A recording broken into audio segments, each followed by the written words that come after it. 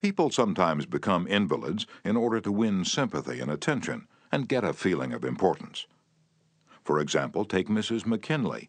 She got a feeling of importance by forcing her husband, the President of the United States, to neglect important affairs of state while he reclined on the bed beside her for hours at a time, his arm about her, soothing her to sleep.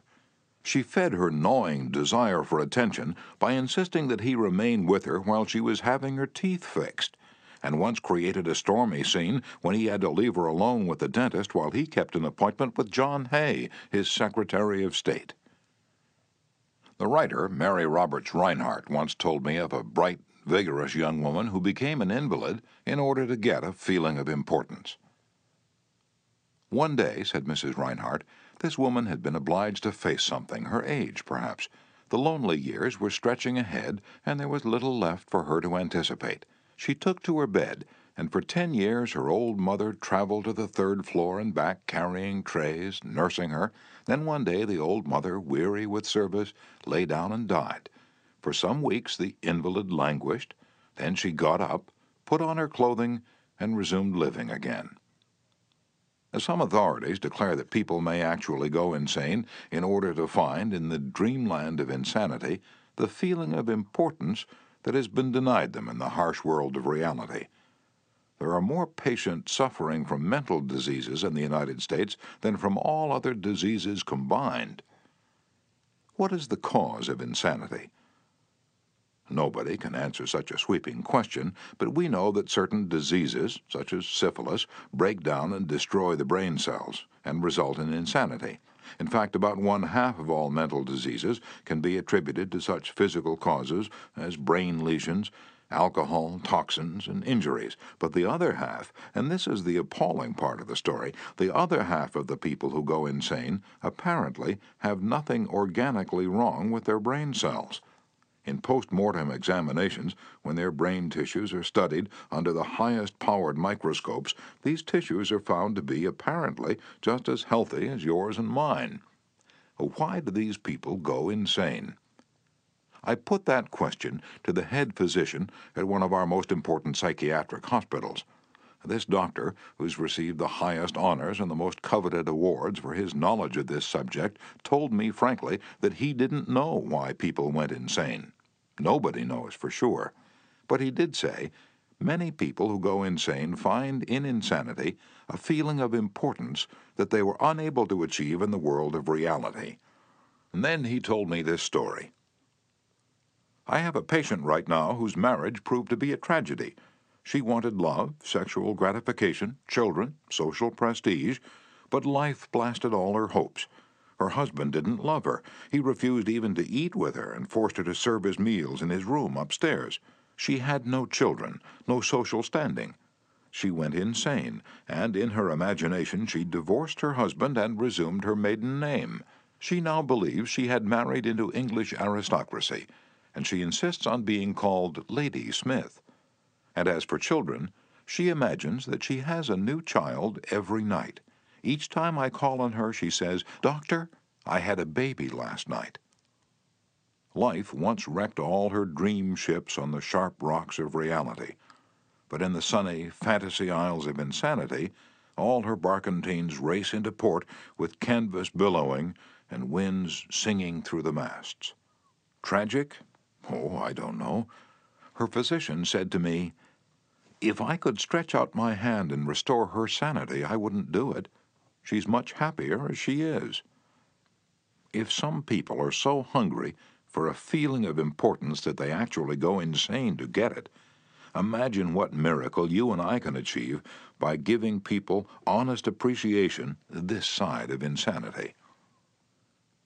One of the first people in American business to be paid a salary of over $1 million a year when there was no income tax and a person earning $50 a week was considered well off was Charles Schwab. He had been picked by Andrew Carnegie to become the first president of the newly formed United States Steel Company in 1921, when Schwab was only 38 years old. Schwab later left U.S. Steel to take over the then-troubled Bethlehem Steel Company, and he rebuilt it into one of the most profitable companies in America. Why did Andrew Carnegie pay $1 million a year or more than $3,000 a day to Charles Schwab. Why? Because Schwab was a genius? No. Because he knew more about the manufacture of steel than other people? Nonsense. Charles Schwab told me himself that he had many men working for him who knew more about the manufacture of steel than he did. Schwab says that he was paid this salary largely because of his ability to deal with people. I asked him how he did it. Here is his secret, set down in his own words, words that ought to be cast in eternal bronze and hung in every home and school, every shop and office in the land, words that children ought to memorize, instead of wasting their time memorizing the conjugation of Latin verbs or the amount of annual rainfall in Brazil, words that will all but transform your life and mine if we will only live by them. I consider my ability to arouse enthusiasm among my people, said Schwab, the greatest asset that I possess. And the way to develop the best that is in a person is by appreciation and encouragement. There is nothing else that so kills the ambition of a person as criticism from superiors. I never criticize anyone. I believe in giving a person incentive to work. So I'm anxious to praise, but loath to find fault. If I like anything, I am hearty in my approbation and lavish in my praise. And that is what Schwab did. But what do average people do? The exact opposite. If they don't like a thing, they bawl out their subordinates. If they do like it, they say nothing. As the old couplet says, once I did bad, and that I heard ever. Twice I did good, but that I heard never. In my wide association in life, meeting with many and great people in various parts of the world, Schwab declared, I have yet to find the person, however great or exalted his station, who did not do better work and put forth greater effort under a spirit of approval than he would ever do under a spirit of criticism. That, he said, frankly, was one of the outstanding reasons for the phenomenal success of Andrew Carnegie. Carnegie praised his associates publicly as well as privately. Carnegie wanted to praise his assistants, even on his tombstone. He wrote an epitaph for himself which read, "Here lies one who knew how to get around him men who were cleverer than himself." Sincere appreciation was one of the secrets of the first John D. Rockefeller's success in handling men. For example, when one of his partners, Edward T. Bedford, lost $1 million for the firm by a bad buy in South America, John D. might have criticized. But he knew Bedford had done his best, and the incident was closed. So Rockefeller found something to praise. He congratulated Bedford because he'd been able to save 60% of the money he'd invested. "That's splendid," said Rockefeller. "We don't always do as well as that upstairs." I have among my clippings a story that I know never happened, but it illustrates a truth, so I'll repeat it. According to this silly story, a farm woman, at the end of a heavy day's work, set before her menfolks a heaping pile of hay. And when they indignantly demanded whether she'd gone crazy, she replied, "Well, how did I know you'd notice? I've been cooking for you men for the last 20 years, and in all that time I ain't heard no word to let me know you wasn't just eating hay." And when a study was made a few years ago on runaway wives, what do you think was discovered to be the main reason wives ran away? It was lack of appreciation. And I'd bet that a similar study made of runaway husbands would come out the same way. We often take our spouses so much for granted that we never let them know we appreciate them. A member of one of our classes told of a request made by his wife. She and a group of other women in her church were involved in a self-improvement program. She asked her husband to help her by listing 6 things he believed she could do to become a better wife. He reported to the class, "I was surprised by such a request. Frankly, it would have been easy for me to list 6 things I would like to change about her. My heavens, she could have listed 1,000 things you'd like to change about me. But I didn't. I said to her, 'Let me think about it and give you an answer in the morning.' The next morning, I got up very early and called the florist and had them send 6 red roses to my wife with a note saying, 'I can't think of 6 things I would like to change about you. I love you the way you are.' When I arrived at home that evening, who do you think greeted me at the door? That's right, my wife. She was almost in tears. Needless to say, I was extremely glad I had not criticized her as she'd requested. The following Sunday at church, after she reported the results of her assignment, several women with whom she'd been studying came up to me and said that was the most considerate thing I've ever heard. It was then that I realized the power of appreciation. Florence Ziegfeld, the most spectacular producer who ever dazzled Broadway, gained his reputation by his subtle ability to glorify the American girl. Time after time, he took drab little creatures that no one ever looked at twice and transformed them on the stage into glamorous visions of mystery and seduction. And knowing the value of appreciation and confidence, he made women feel beautiful by the sheer power of his gallantry and consideration. He was practical. He raised the salary of chorus girls from $30 a week to as high as $175. And he was also chivalrous. On opening night at the Follies, he sent telegrams to the stars in the cast, and he deluged every chorus girl in the show with American Beauty roses. I once succumbed to the fad of fasting and went for 6 days and nights without eating. It wasn't difficult. I was less hungry at the end of the 6th day than I was at the end of the 2nd.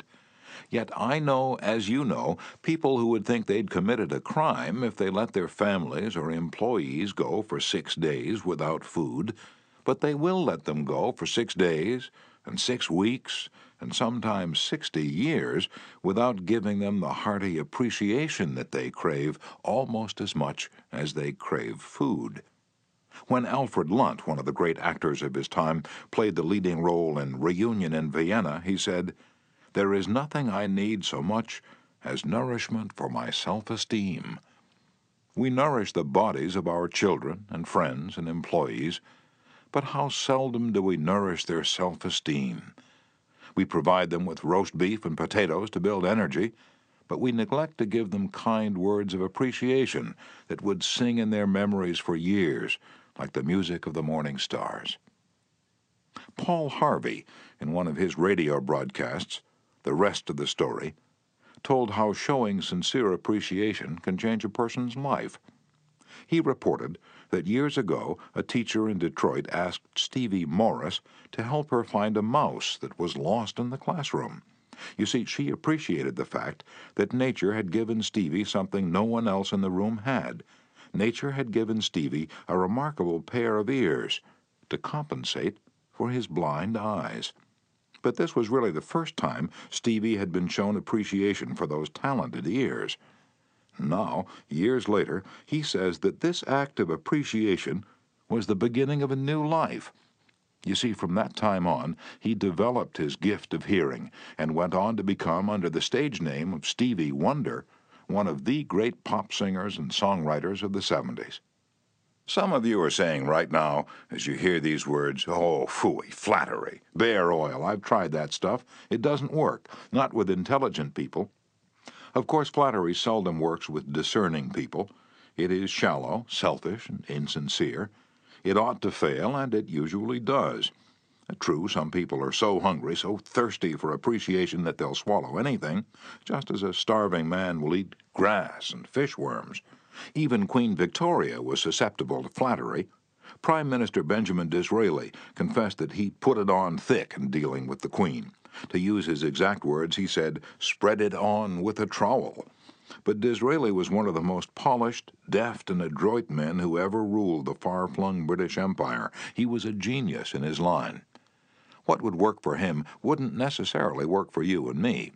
In the long run, flattery will do you more harm than good. Flattery is counterfeit, and like counterfeit money, it will eventually get you into trouble if you pass it to someone else. The difference between appreciation and flattery, that's simple. One is sincere, the other is insincere. One comes from the heart out, the other from the teeth out. One is unselfish, the other selfish. One is universally admired, the other universally condemned. I recently saw a bust of Mexican hero General Alvaro Obregón in the Chapultepec Palace in Mexico City. Below the bust are carved these wise words from General Obregón's philosophy. "Don't be afraid of enemies who attack you. Be afraid of the friends who flatter you." No, I'm not suggesting flattery. Far from it. I'm talking about a new way of life. Let me repeat. I am talking about a new way of life. King George V had a set of 6 maxims displayed on the walls of his study in Buckingham Palace. One of these maxims said, "Teach me neither to proffer nor receive cheap praise." Well, that's all flattery is, cheap praise. I once read a definition of flattery that may be worth repeating. Flattery is telling the other person precisely what he thinks about himself. Use what language you will, said Ralph Waldo Emerson, you can never say anything but what you are. If all we had to do was flatter, everybody would catch on, and we should all be experts in human relations. When we are not engaged in thinking about some definite problem, we usually spend about 95% of our time thinking about ourselves. Now, if we stop thinking about ourselves for a while and begin to think of the other person's good points, we won't have to resort to flattery so cheap and false that it can be spotted almost before it's out of the mouth. One of the most neglected virtues of our daily existence is appreciation. Somehow we neglect to praise our son or daughter when he or she brings home a good report card, and we fail to encourage our children when they first succeed in baking a cake or building a birdhouse. Nothing pleases children more than this kind of parental interest and approval. And the next time you enjoy filet mignon at the club, send word to the chef that it was excellently prepared. And when a tired salesperson shows you unusual courtesy, please mention it. Every minister, lecturer, and public speaker knows the discouragement of pouring himself or herself out to an audience and not receiving a single ripple of appreciative comment. What applies to professionals applies doubly to workers in offices, shops, and factories, and our families and friends. In our interpersonal relations, we should never forget that all our associates are human beings and hunger for appreciation. It is the legal tender that all souls enjoy. Try leaving a friendly trail of little sparks of gratitude on your daily trips. You will be surprised how they will set small flames of friendship that will be rose beacons on your next visit. Pamela Dunham of New Fairfield, Connecticut, had among her responsibilities on her job the supervision of a janitor who was doing a very poor job. The other employees would jeer at him and litter the hallways to show him what a bad job he was doing. It was so bad, productive time was being lost in the shop. Without success, Pam tried various ways to motivate this person. She noticed that occasionally he did a particularly good piece of work. She made a point to praise him for it in front of the other people. Each day the job he did all around got better. Pretty soon he started doing all his work efficiently.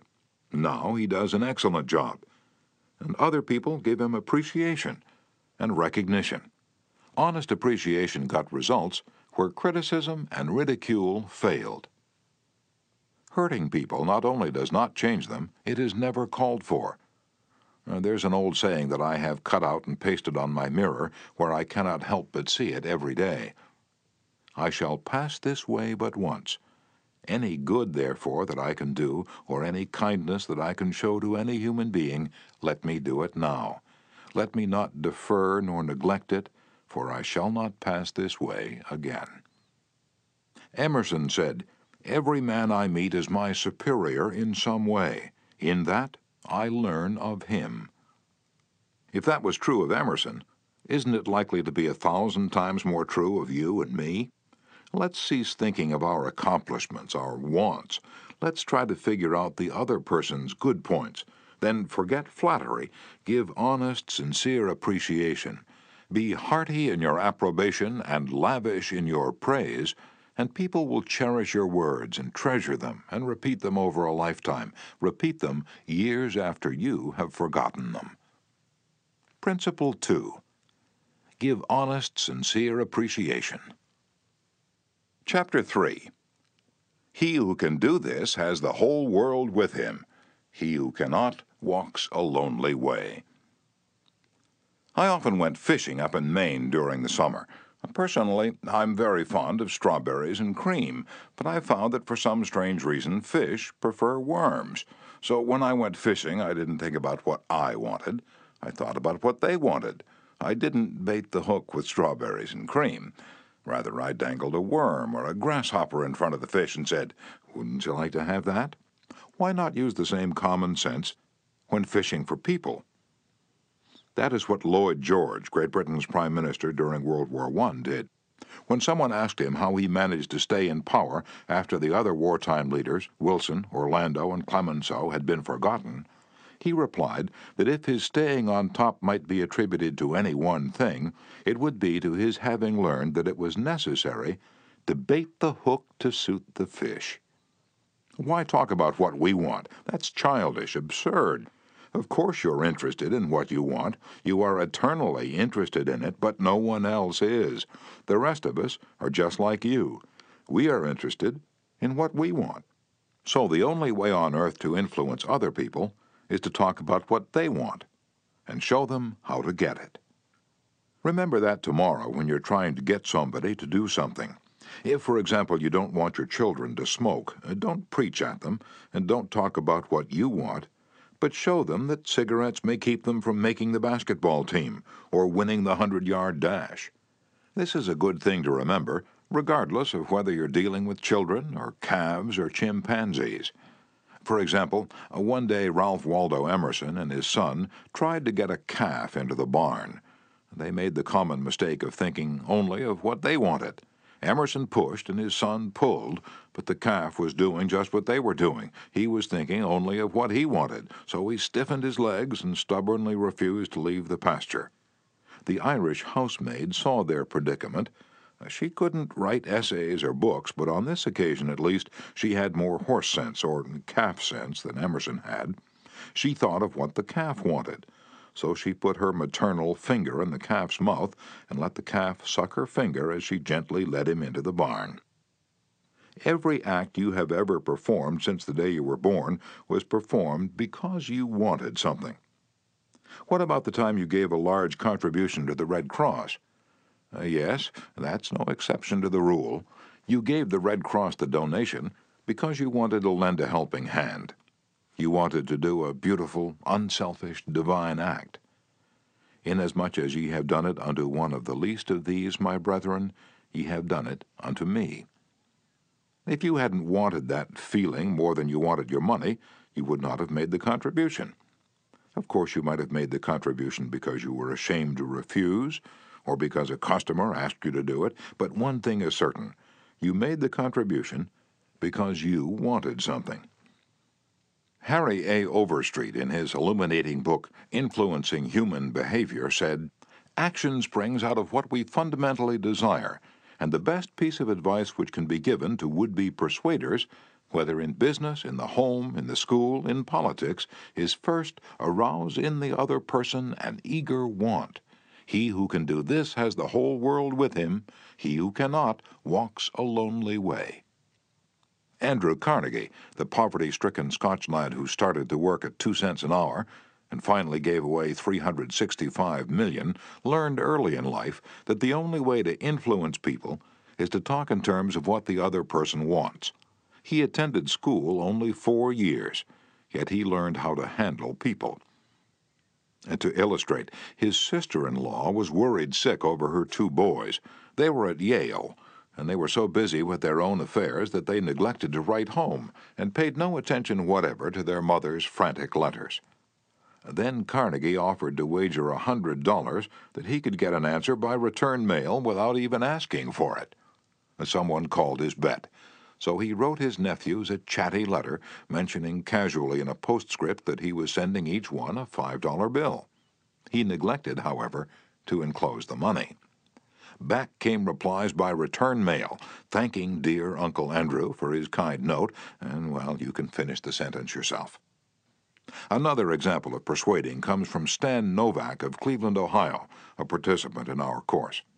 Stan came home from work one evening to find his youngest son, Tim, kicking and screaming on the living room floor.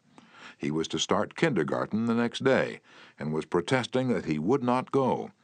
Stan's normal reaction would have been to banish the child to his room and tell him he just better make up his mind to go. He had no choice. But tonight, recognizing that this would not really help Tim start kindergarten in the best frame of mind, Stan sat down and thought, if I were Tim, Why would I be excited about going to kindergarten? He and his wife made a list of all the fun things Tim would do, such as finger painting, singing songs, making new friends. Then they put them into action. We all started finger painting on the kitchen table, my wife Lil, my other son Bob, and myself, all having fun. Soon Tim was peeping around the corner. Next he was begging to participate. "Oh no, you have to go to kindergarten first to learn how to finger paint." With all the enthusiasm I could muster, I went through the list, talking in terms that he could understand, telling him of all the fun he would have in kindergarten. The next morning, I thought I was the first one up. I went downstairs and found Tim sitting sound asleep in the living room chair. "What are you doing here?" I asked. "I'm waiting to go to kindergarten. I don't want to be late." The enthusiasm of our entire family had aroused in Tim an eager want that no amount of discussion or threat could possibly have accomplished. Tomorrow you may want to persuade somebody to do something.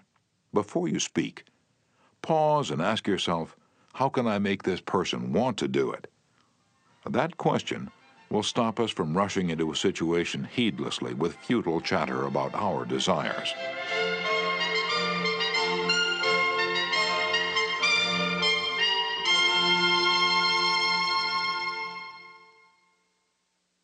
At one time, I rented the grand ballroom of a certain New York hotel for 20 nights each season in order to hold a series of lectures. At the beginning of one season, I was suddenly informed that I should have to pay almost 3 times as much rent as formerly. This news reached me after the tickets had been printed and distributed and all announcements had been made. Naturally, I didn't want to pay the increase, but what was the use of talking to the hotel about what I wanted? They were interested only in what they wanted. So a couple of days later, I went to see the manager. "I was a bit shocked when I got your letter," I said, "but I don't blame you at all. If I'd been in your position, I should probably have written a similar letter myself. Your duty as manager of the hotel is to make all the profit possible. If you don't do that, you'll be fired, and you ought to be fired. Now let's take a piece of paper and write down the advantages and the disadvantages that will accrue to you if you insist on this increase in rent." And then I took the letterhead and ran a line through the center and headed one column advantages and the other column disadvantages. I wrote down under the head advantages these words: ballroom free. And then I went on to say, "You'll have the advantage of having the ballroom free to rent for dances and conventions. And that's a big advantage, for affairs like that will pay you much more than you can get for a series of lectures. If I tie your ballroom up for 20 nights during the course of the season, it's sure to mean a loss of some very profitable business to you. Now, let's consider the disadvantages. First, instead of increasing your income from me, you're going to decrease it. In fact, you're going to wipe it out because I cannot pay the rent you're asking. I shall be forced to hold these lectures at some other place. There's another disadvantage to you also. These lectures attract crowds of educated and cultured people to your hotel. That is good advertising for you, isn't it? In fact, if you spent $5,000 advertising in the newspapers, you couldn't bring as many people to look at your hotel as I can bring by these lectures. That is worth a lot to the hotel, isn't it?" As I talked, I wrote these 2 disadvantages under the proper heading and handed the sheet of paper to the manager, saying, "I wish you'd carefully consider both the advantages and disadvantages that are going to accrue to you, and then give me your final decision." I received a letter the next day informing me that my rent would be increased only 50% instead of 300%. Mind you, I got this reduction without saying a word about what I wanted. I talked all the time about what the other person wanted and how he could get it. Suppose I had done the human, natural thing. Suppose I'd stormed into his office and said, "What do you mean, raising my rent 300%, when you know the tickets have been printed and the announcements made? 300%? Ridiculous, absurd, I won't pay it." What would have happened then? An argument would have begun to steam and boil and sputter, and you know how arguments end. Even if I had convinced him that he was wrong, his pride would have made it difficult for him to back down and give in. Here is one of the best bits of advice ever given about the fine art of human relationships. "If there is any one secret of success," said Henry Ford, "it lies in the ability to get the other person's point of view and see things from that person's angle as well as from your own." That is so good I want to repeat it. If there is any one secret of success, it lies in the ability to get the other person's point of view and see things from that person's angle as well as from your own. That is so simple, so obvious, that anyone ought to see the truth of it at a glance, yet 90% of the people on this earth ignore it 90% of the time. An example? Look at the letters that come across your desk tomorrow morning, and you find that most of them violate this important canon of common sense. Take this one, a letter written by the head of the radio department of an advertising agency with offices scattered across the continent. This letter was sent to the managers of local radio stations throughout the country. To Mr. John Blank, Blankville, Indiana. Dear Mr. Blank, the XYZ Company desires to retain its position in advertising agency leadership in the radio field. Who cares what your company desires? I'm worried about my own problems. The bank is foreclosing the mortgage on my house. The bugs are destroying the hollyhocks. The stock market tumbled yesterday.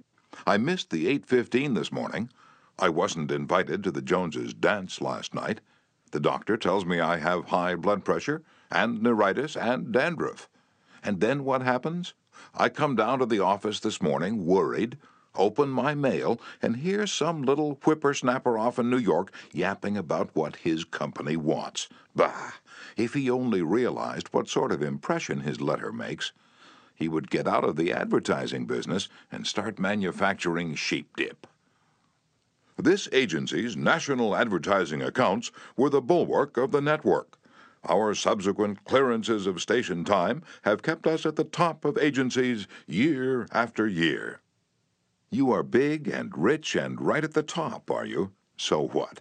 I don't give two hoops in Hades if you're as big as General Motors and General Electric and the General Staff of the U.S. Army all combined. If you had as much sense as a half-witted hummingbird, you'd realize that I'm interested in how big I am, not how big you are. All this talk about your enormous success makes me feel small and unimportant. We desire to service our accounts with the last word on radio station information. You desire. You desire. You unmitigated ass. I'm not interested in what you desire or what the President of the United States desires. Let me tell you once and for all that I am interested in what I desire, and you haven't said a word about that yet in this absurd letter of yours. Will you therefore put the XYZ Company on your preferred list for weekly station information, every single detail that will be useful to an agency in intelligently booking time? Preferred list? You have your nerve. You make me feel insignificant by your big talk about your company, and then you ask me to put you on a preferred list, and you don't even say please when you ask it. A prompt acknowledgement of this letter, giving us your latest doings, will be mutually helpful. You fool. You mail me a cheap form letter, a letter scattered far and wide like the autumn leaves, and you have the gall to ask me, when I'm worried about the mortgage and the hollyhocks and my blood pressure, to sit down and dictate a personal note acknowledging your form letter, and you ask me to do it promptly. What do you mean, promptly? Don't you know I'm just as busy as you are, or at least I like to think I am? And while we're on the subject, who gave you the lordly right to order me around? You say it will be mutually helpful. At last, you have begun to see my viewpoint, but you're vague about how it will be to my advantage. Very truly yours, John Doe, Manager, Radio Department. P.S. The enclosed reprint from the Blankville Journal will be of interest to you, and you may want to broadcast it over your station. Finally, down here in the postscript, you mentioned something that may help me solve one of my problems. Why didn't you begin your letter with, oh, what's the use?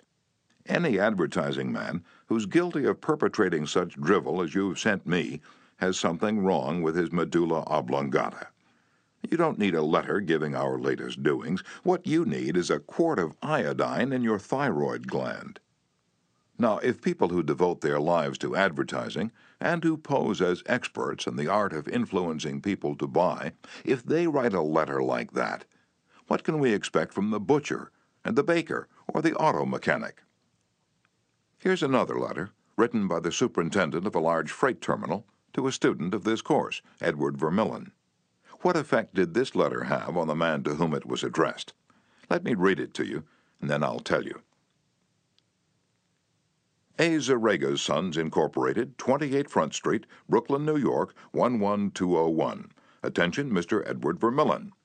Gentlemen, the operations at our outbound rail receiving station are handicapped because a material percentage of the total business is delivered us in the late afternoon. This condition results in congestion, overtime on the part of our forces, delays to trucks, and in some cases delays to freight.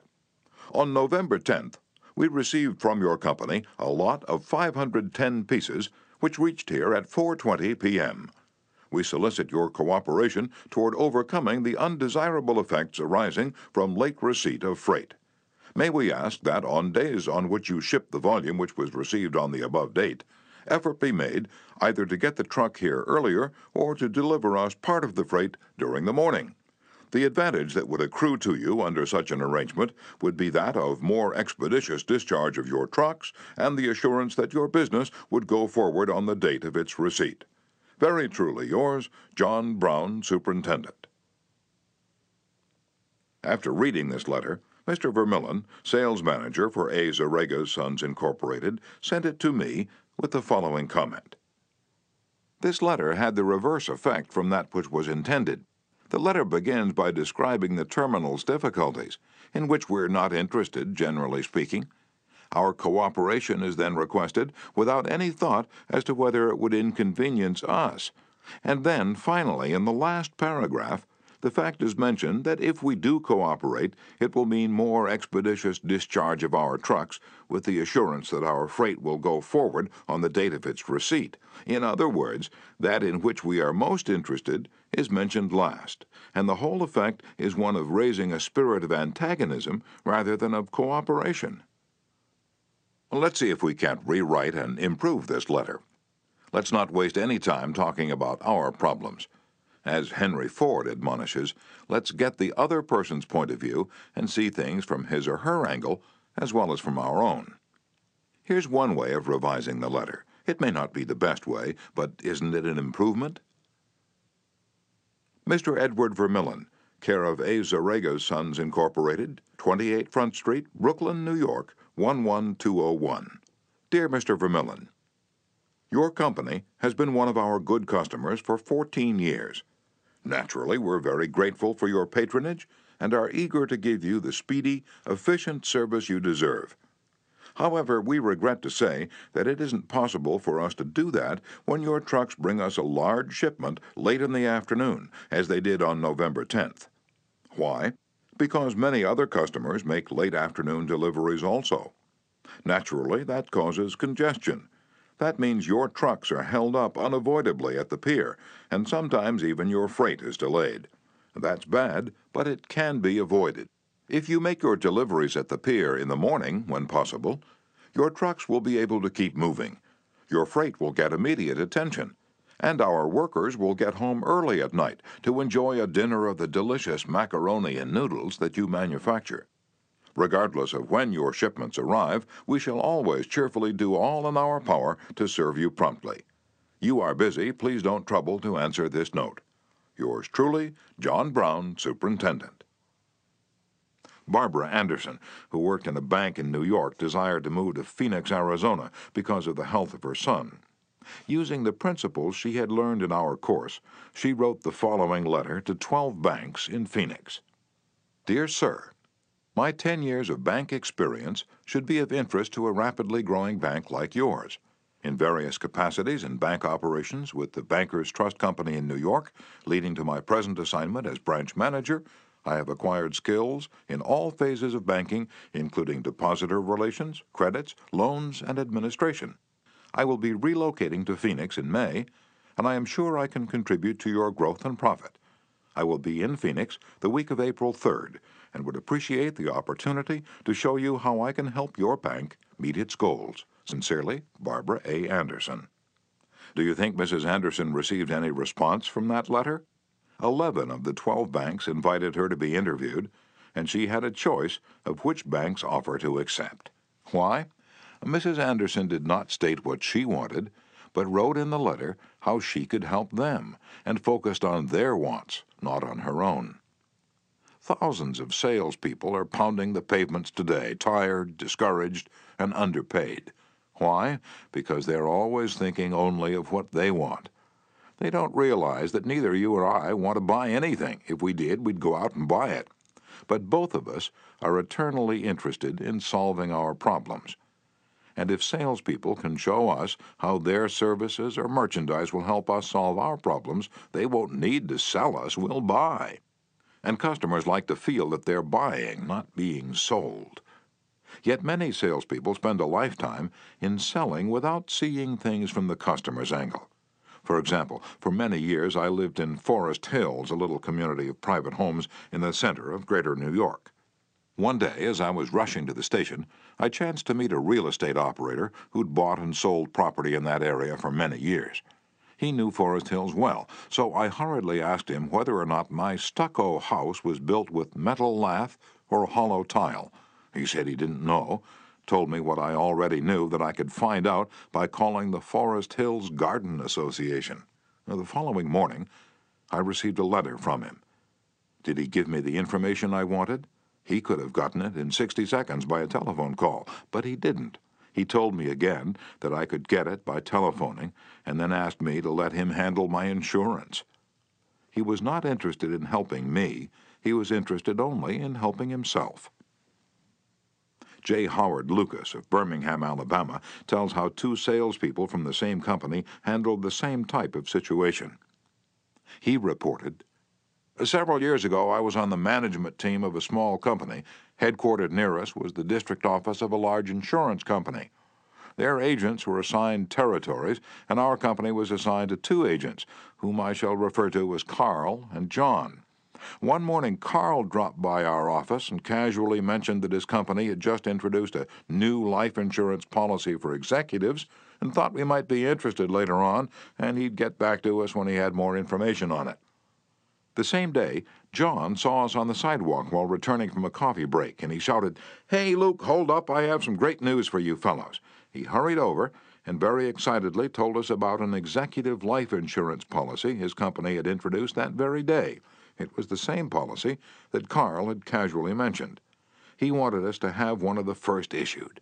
He gave us a few important facts about the coverage and ended saying, 'The policy's so new I'm going to have someone from the home office come out tomorrow and explain it. Now, in the meantime, let's get the application signed and on the way so he can have more information to work with.'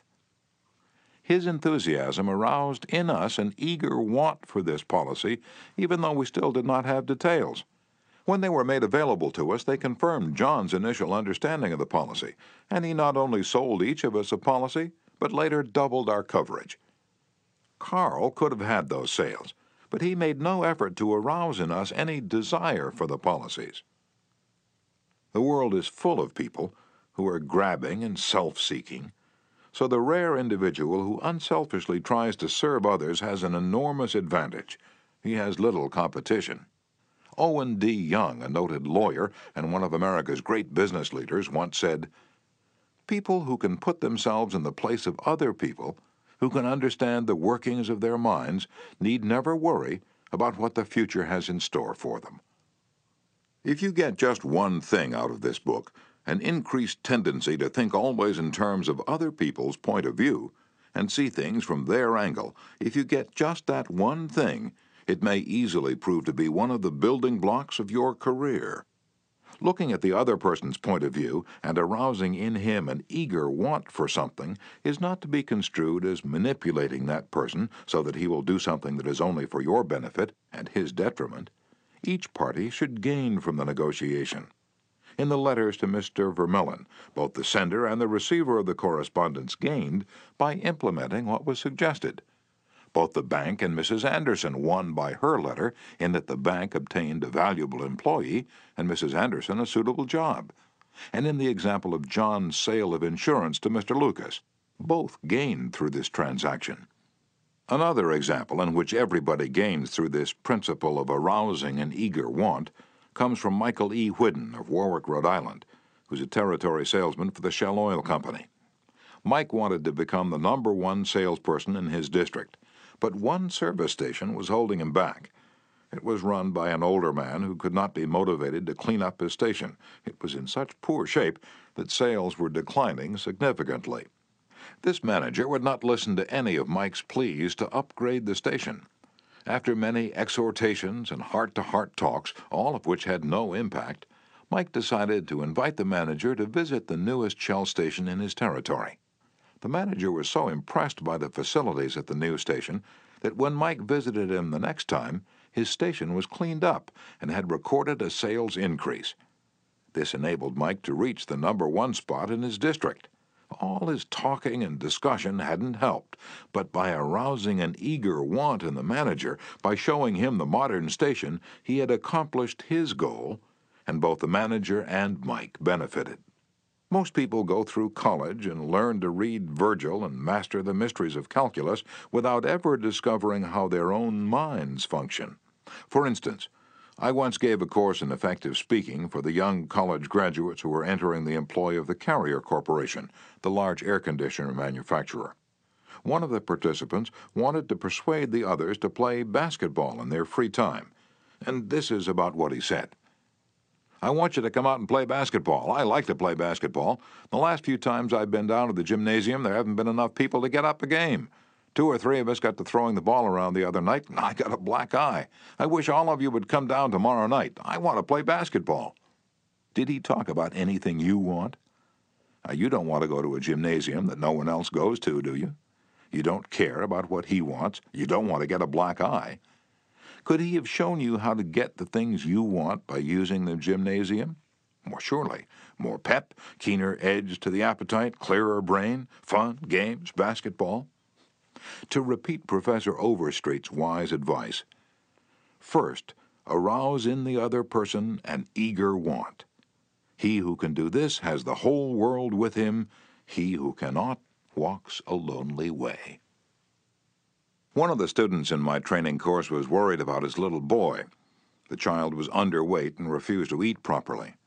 His parents used the usual method. They scolded and nagged. "Mother wants you to eat this and that. Father wants you to grow up to be a big man." Did the boy pay any attention to these pleas? And just about as much as you pay to one fleck of sand on a sandy beach. No one with a trace of horse sense would expect a child 3 years old to react to the viewpoint of a father 30 years old. Yet that was precisely what the father had expected. It was absurd. He finally saw that. So he said to himself, "What does that boy want? How can I tie up what I want to what he wants?" It was easy for the father when he started thinking about it. His boy had a tricycle that he loved to ride up and down the sidewalk in front of the house in Brooklyn. A few doors down the street lived a bully, a bigger boy who would pull the little boy off his tricycle and ride it himself. Naturally, the little boy would run screaming to his mother, and she would have to come out and take the bully off the tricycle and put her little boy on again. This happened almost every day. What did the little boy want? It didn't take a Sherlock Holmes to answer that one. His pride, his anger, his desire for a feeling of importance, all the strongest emotions in his makeup, goaded him to get revenge, to smash the bully in the nose. And when his father explained that the boy would be able to wallop the daylights out of the bigger kid someday if he would only eat the things his mother wanted him to eat, when his father promised him that, there was no longer any problem of dietetics. That boy would have eaten spinach, sauerkraut, salt mackerel, anything in order to be big enough to whip the bully who had humiliated him so often. After solving that problem, the parents tackled another. The little boy had the unholy habit of wetting his bed. He slept with his grandmother. In the morning, his grandmother would wake up and feel the sheet and say, "Look, Johnny, you did it again last night." He would say, "Well, no, I didn't do it, you did it." Scolding, spanking, shaming him, reiterating that the parents didn't want him to do it, none of these things kept the bed dry. So the parents asked, How can we make this boy want to stop wetting his bed? What were his wants? Well, first, he wanted to wear pajamas like Daddy instead of wearing a nightgown like Grandmother. Grandmother was getting fed up with his nocturnal iniquities, so she gladly offered to buy him a pair of pajamas if he'd reform. Secondly, he wanted a bed of his own. Grandma didn't object. His mother took him to a department store in Brooklyn, winked at the salesgirl, and said, "Here's a little gentleman who would like to do some shopping." The salesgirl made him feel important by saying, "Young man, what can I show you?" He stood a couple of inches taller and said, "I want to buy a bed for myself." When he was shown the one his mother wanted him to buy, she winked at the salesgirl, and the boy was persuaded to buy it.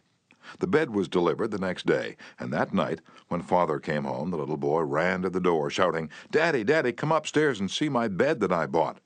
The father, looking at the bed, obeyed Charles Schwab's injunction. He was hearty in his approbation and lavish in his praise.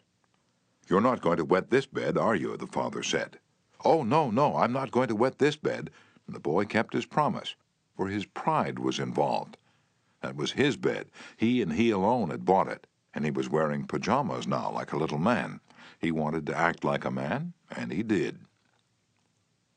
Another father, K.T. Dutchman, a telephone engineer, a student of this course, couldn't get his 3-year-old daughter to eat breakfast food. The usual scolding, pleading, coaxing methods had all ended in futility. So the parents asked themselves, how can we make her want to do it? The little girl loved to imitate her mother to feel big and grown up, so one morning they put her on a chair and let her make the breakfast food. At just the psychological moment, Father drifted into the kitchen while she was stirring the cereal, and she said, "Oh, look, Daddy, I'm making the cereal this morning." She ate 2 helpings of the cereal without any coaxing because she was interested in it. She had achieved a feeling of importance. She had found in making the cereal an avenue of self-expression. William Winter once remarked that self-expression is the dominant necessity of human nature. Why can't we adapt this same psychology to business dealings? When we have a brilliant idea, instead of making others think it is ours, why not let them cook and stir the idea themselves? They will then regard it as their own. They will like it, and maybe eat a couple of helpings of it. Remember, first arouse in the other person an eager want. He who can do this has the whole world with him. He who cannot walks a lonely way. Principle 3. Arouse in the other person an eager want.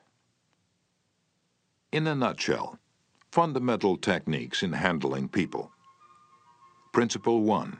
Don't criticize, condemn, or complain. Principle 2. Give honest, sincere appreciation. Principle 3. Arouse in the other person an eager want.